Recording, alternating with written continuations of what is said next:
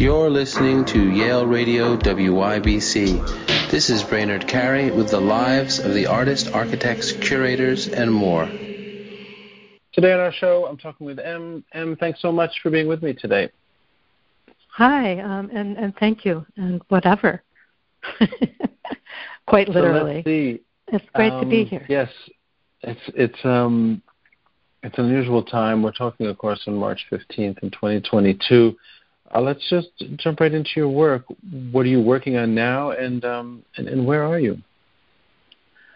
I am currently working on a piece that I began what feels like maybe 7 years ago, and it's just beginning to see sort of a place where I can stop and edit the thing into a whole.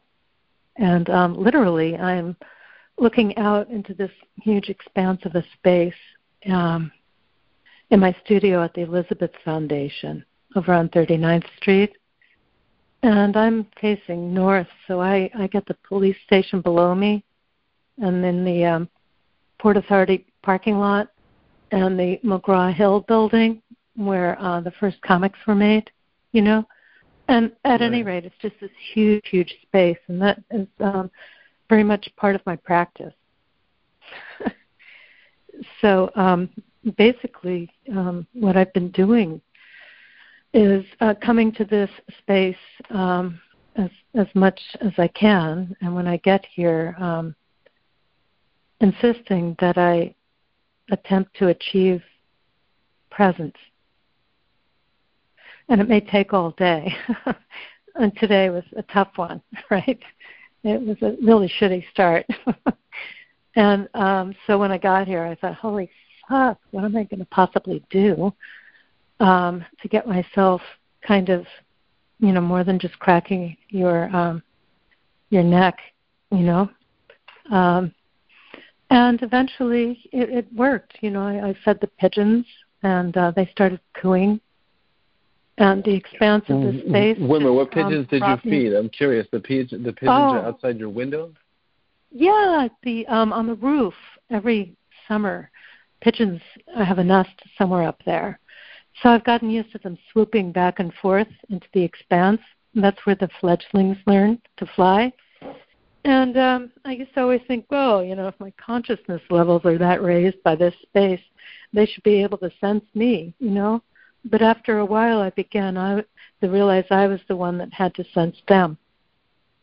And so we've just sort of taken off from there. There's a little ledge outside my window, and I feed them orange lentils, and I have some chickpeas, which they're so-so about, you know. And they've come to this ledge now. One of them hops up on the ledge and will tap on it, and then I have to get up and feed them, or they'll drive me crazy. So yeah, it's funny about pigeons. There's something about them. They're domestic creatures. You know, they're all feral. So they have this innate ability, in my opinion, to hook up somehow with what I sense to be the pineal gland. There's some sort of vibration happening there. It's really fascinating. That's kind of interesting. I read a biography of Tesla, and, you know, she was living in a hotel not that far from you, actually, in Midtown, a New Yorker hotel, and right. Yeah, he fed pigeons and talked a lot about communicating with them, and one in particular. And, you know, while people think he was kind of losing it, then it's not clear. He was doing a lot of listening to outer space sounds through different listening devices, and it seemed plausible. To make those kinds of discoveries, he had to really be able to be way out there, present, and to lasso it back in to grounding and interpret into, well, for him it was numbers. He had this innate ability to understand everything numerically, you know? Mm. So, yeah, there's some sort of vibration going on with him. And he and this white pigeon were, really close. That pigeon was right at the window after he died. wouldn't leave, you know. They spent a lot of time together. Yeah, I've slept in the room next to his once just to sense where the sun rose and how it set, and the kind wow, of wait. So you slept in the room next to where Tesla was staying in the hotel? Yeah, where he died. And where was that? Because I briefly mentioned that, but I read that biography a while ago. That was in the New Yorker Hotel? Yeah, but that's not where Elizabeth Foundation Hotel. is. It wasn't No, there, no. but that's not where. Yeah. I passed there. What's really interesting is where I live. 1 block down is the Radio Wave building, and that's where he worked. So he and I crossed the same path. It's odd, but there's this parallel where I'm a block away from where he worked when I get up. And I walk past New Yorker Hotel and go north here. And there are times when I go and I just sit in the lobby and look at the chandelier. And if you go up to the second floor, it's a really grand ballroom. And the space is unique. So when you sleep there, it's so sound. The concrete is just so dense that your body just falls right into it. And you go into this very, very deep relaxation. It's a great space. I'm really extremely spatially oriented, and I'm very So specific. tell me a little bit more about that. This is a little bit of a tangent, but very interesting if you want to go on it. So you went and rented the room and stayed in the room that was next to where Tesla's room wasn't available? Right. It was not. Actually, neither one was. But once they put me in my room, which was huge, I snuck upstairs and just to look at his room. And right next to it, they were cleaning the room. And so I asked if I could have it, and they put me in there. I was there because I'm noise sensitive, and they were filming in our place where we live. And so I really needed to sleep, so I checked in there. And I had kind of always wanted to anyway, and I spent the night just kind of sharpening my awareness to his frequencies in a way by being in the same environment. You know, the bathtub was the same. The sink fixtures there are the same. So you really get a sense of someone by sharing their play, especially because he died there. His last resonance took off in that space, and I find that really fascinating. You know, sometimes I think that the rooms we leave always contain something of the vibration we had when we were in it. And those of us that are sensitive are able to step into rooms and read those vibrations that were left. So it was sort of for those kinds of, I guess you'd say, physical reasons I wanted to be there so that I could tune my body. And how was that? I'd love to talk more about that. So that is still a working hotel. It is. Yeah, it is. So, you know, it's really funny because I always love these convergences that happen cerebrally. So we're talking about like one of my favorite topics, and I have a good number now all gathered that I think are part of this, what I call sort of like a consciousness project, you know. And I love the New Yorker hotel story and alignment with Tesla's story. And so right when we were kind of like heading to that density, I guess, you know, the memories stored are kind of like a density when it comes to someone like that. I had these cards prepared, like little note cards, and suddenly had this trigger of a thought. You wrote something on the second to last card that will loop you back into the present from having kind of sensed the present. So I grabbed the card, and this is what it says. I don't feel what my body doesn't know. So to get back to Tesla then, right? It's like to really know him for me means to frequent places where he was, know certain mental habits. He was a numerologist. And I also sort of, today's a 6. I every day know it. I do really well on 1s and 11s.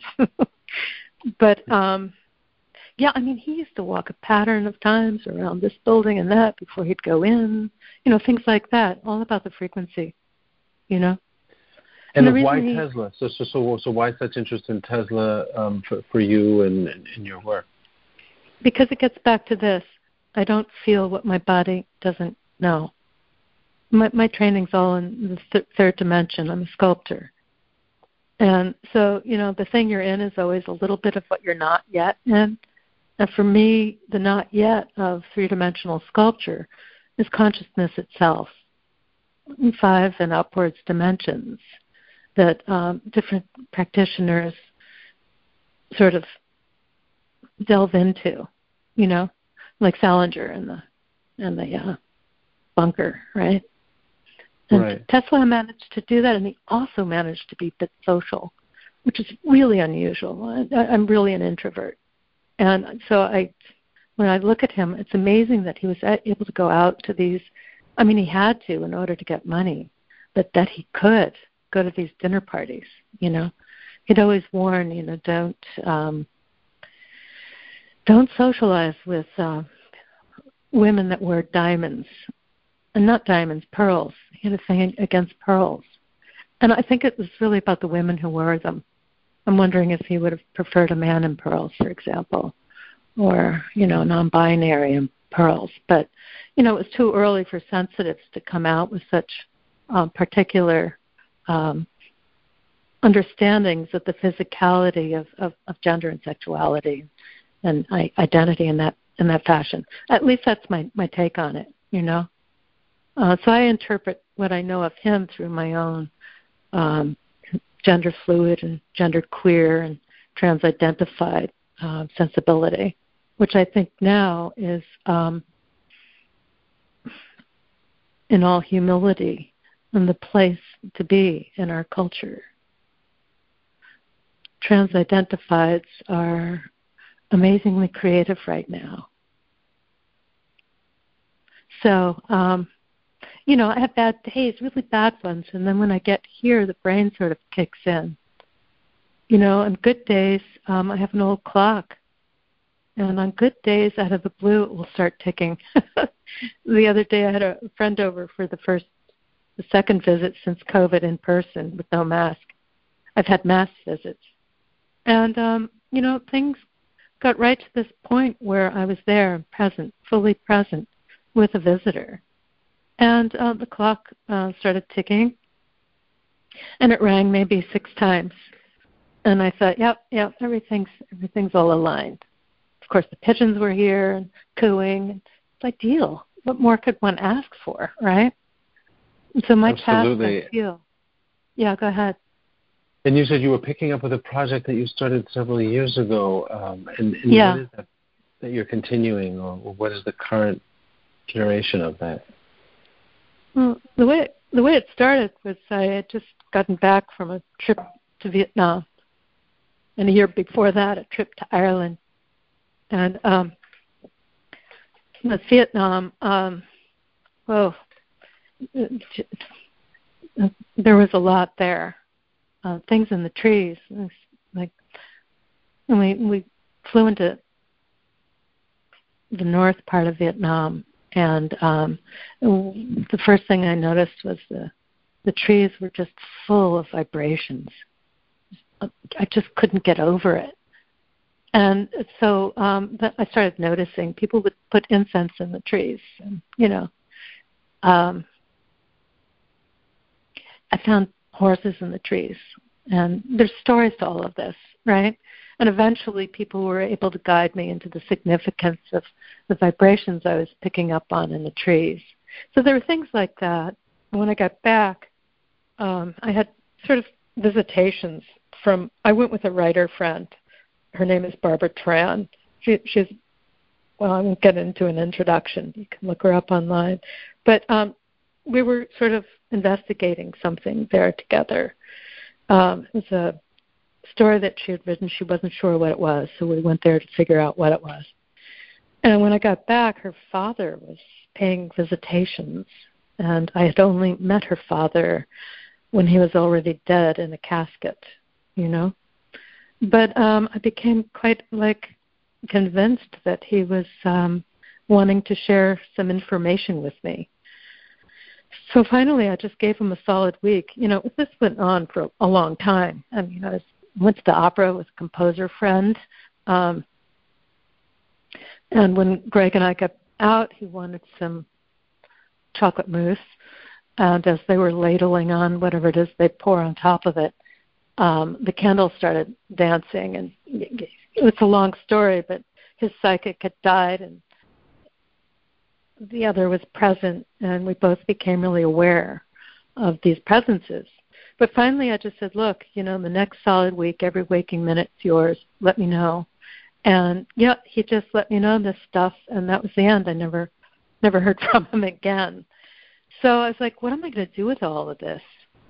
And part of me said, I'm distanced. This is my friend's family. Why am I getting so close to them? Why is it me, you know? I usually just do futures. So at any rate, I started thinking, you know, for the artwork part of this, the collaboration, honing this down to a meaning of sorts. What's personal? How do I make this personal, you know? Right. And so I had a huge nightmare. And the nightmare I went into great detail writing about. And a week later, the Pulse massacre happened. And the vision of the nightmare overlapped with quite decently with what had happened there. So at that point, I started getting interested in trauma, triggers, and healing. And I asked myself, how can I use my artistic practice? It's not really artistic. I think I call it understanding creative process, you know. It's diagrammatic in nature, you know, in that kind of conceptual direction. And I thought, how can I use this traumatic experience that was triggering the younger ones in the GLPT, IQ, GNC population and into pretty severe traumatic reactions? You know, what can I do to bring us back to consciousness, to the life energy, to the core essence of love when you get right down to it?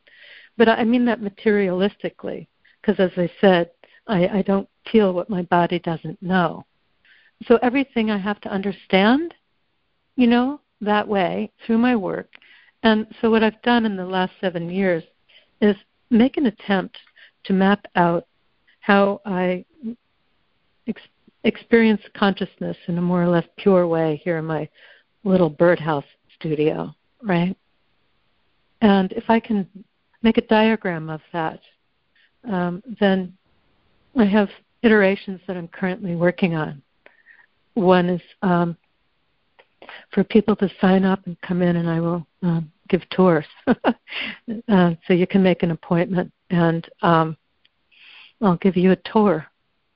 You know, and I've various breakdowns. A tour of your studio, or it's like a performance. Yeah, you come in, and it's like a live performance here in my studio, which is a live stage. And then aspect 2 of it is I'm writing a performance/play. I call them playishes. Just like the poems I write, I call them poemishes. Not quite a poem, you know.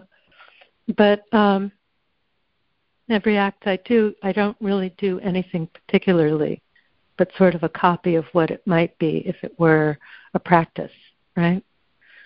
So, then I make an installation anywhere of my studio.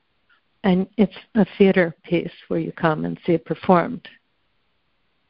And then I'm also working on a book. I call it The Book. So. And the book isn't a bookish. It's a book. It's a book. And the book will be, can we talk about the book at all? Do you want to mention what that is? Yeah, it's like throughout the years now, 7 years, in my practice I paint, but I'm not a painter. But I paint, and the viscosity of the paint, there's something about these frequencies. So I always start with lapis, and I have different types of lapis from different parts of the world at this point, because they have different textures, and I'm really sensitive to those viscosities. So when I paint, then words come to mind, and I document them. And I have 5 typewriters, and each one has a different voice. And the voices correspond to symbolic color frequencies, roughly non-photo blue, the pencil that you used to edit back in the days that we used cameras. And I use a lot of analogies to photography in the old process, because that's the old 3D, in order to get into the digital, which is 5th dimension and plus. And that's a different color scheme. And that's based on the pure light of consciousness, related somewhat to Anahata Nanda in the Buddhist area. Clear light transparency, that kind of thing, And the book is sort of a humble gesture of these collections of writings that have surfaced while I paint. And I'm currently sequencing them. I can give you one right here that goes way back into prior lifetimes. It's sort of like we divide into DNA, but we also have the frequency part. And for me, the frequency part is the thing that lights my heart into consciousness, less so than the DNA. And that's true of a lot of people that are gender fluid, trans-identified in that area, right? Our frequencies are also, I believe, to be, at any rate, that's how I remember, by the kind of frequency vibration of things. So I wrote this. Maybe it's around the Edo period. I don't know. Maybe I was a fish in love with a fisherman. Maybe I became a fisherman who loved a man and followed him here and became what is known as me now, here. Throughout this lifetime, strangers ask me if I need help in knowing where I am going. I am not lost in the sense that there is no foundness to being other than alive. Maybe I am always lost, a sea creature on dry land. Thank you. I like that. I really appreciate you sharing that and everything else. Where will this writing go, or this book go, or will you have an exhibition or a way to share this next? I mean, you're already doing it through the performances, of course, and that people can book a time for. Is there other ways this will get out into the world? There is, and I'm sort of still thinking through that. We're on the land of the Lenape people here in New York City, And Lenape means the people. And Lenape means regular people. So I always have to ask myself, is a gallery really a space for regular people? I'm not sure it is. So part of the problem is that I have to figure that out. Same thing like with books. The publishing industry is now so inundated with realities that they're playing crapshoots and guessing games with writers, unless, you're like Ocean, Ocean Wong. I think that he's able to really hit both frequencies, but it's really hard. So then I think, I don't know what I mean by book. Maybe it is a bookish, right? I have to think of it as a book because I sort of promised to get it done. And Ocean Wong, you mean what?